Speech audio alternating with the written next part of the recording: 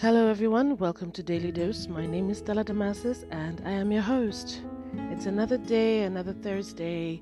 For some of you, it's already Friday. Depends on the part of the world where you live. From the last episode that I posted, I actually feel better now. I have a clearer and a better understanding of where a lot of people stand, where we are going, what's going on, what I can do in my own little space, realizing that we can't all just concentrate on Nigeria alone. Nigeria is going through hell right now, but there are other parts of Africa that, have issues, bigger ones that they've been dealing with. But because they're not as big as Nigeria, they're not as loud as Nigeria, a lot of it goes unnoticed. A lot of people don't talk about it. We just tweet hashtags and that's it. So I decided today that I was going to contact people from Cameroon because of the Cameroonian crisis. If you haven't heard of it, please Google it.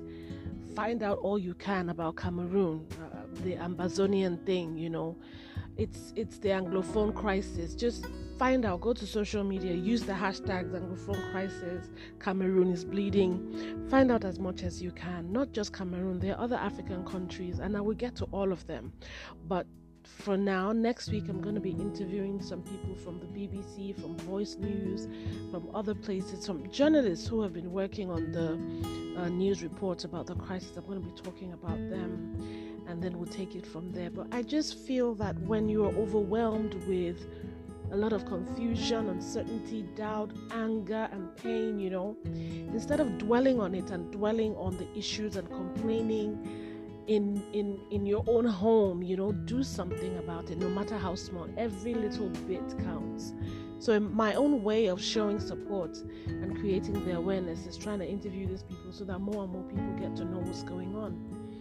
And that's what I've been planning since the last time that I did an episode of Daily Dose, talking to different people, trying to get as much information as I can, hoping that after this, when you listen to this episode, most of you will go and find out what you can as well, hoping to give you updates with what's going on in Nigeria, because I heard yesterday that some person decided to take 48 celebrities to court because he claims that they supported the End SARS protests, which is crazy to me. That is so crazy to me. I mean, you put all their names and file a lawsuit against all those people because they wanted to fight for their rights and for the rights of their children, and you'd sue them.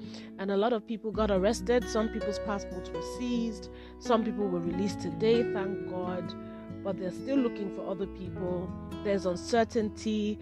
There's a rumor going on about the no-fly list, people who are not allowed to leave the country, people who are not allowed to even come into the country. We don't know how true these things are, but everything is going crazy. People's accounts are still frozen, because they claim those people supported the End SARS movement.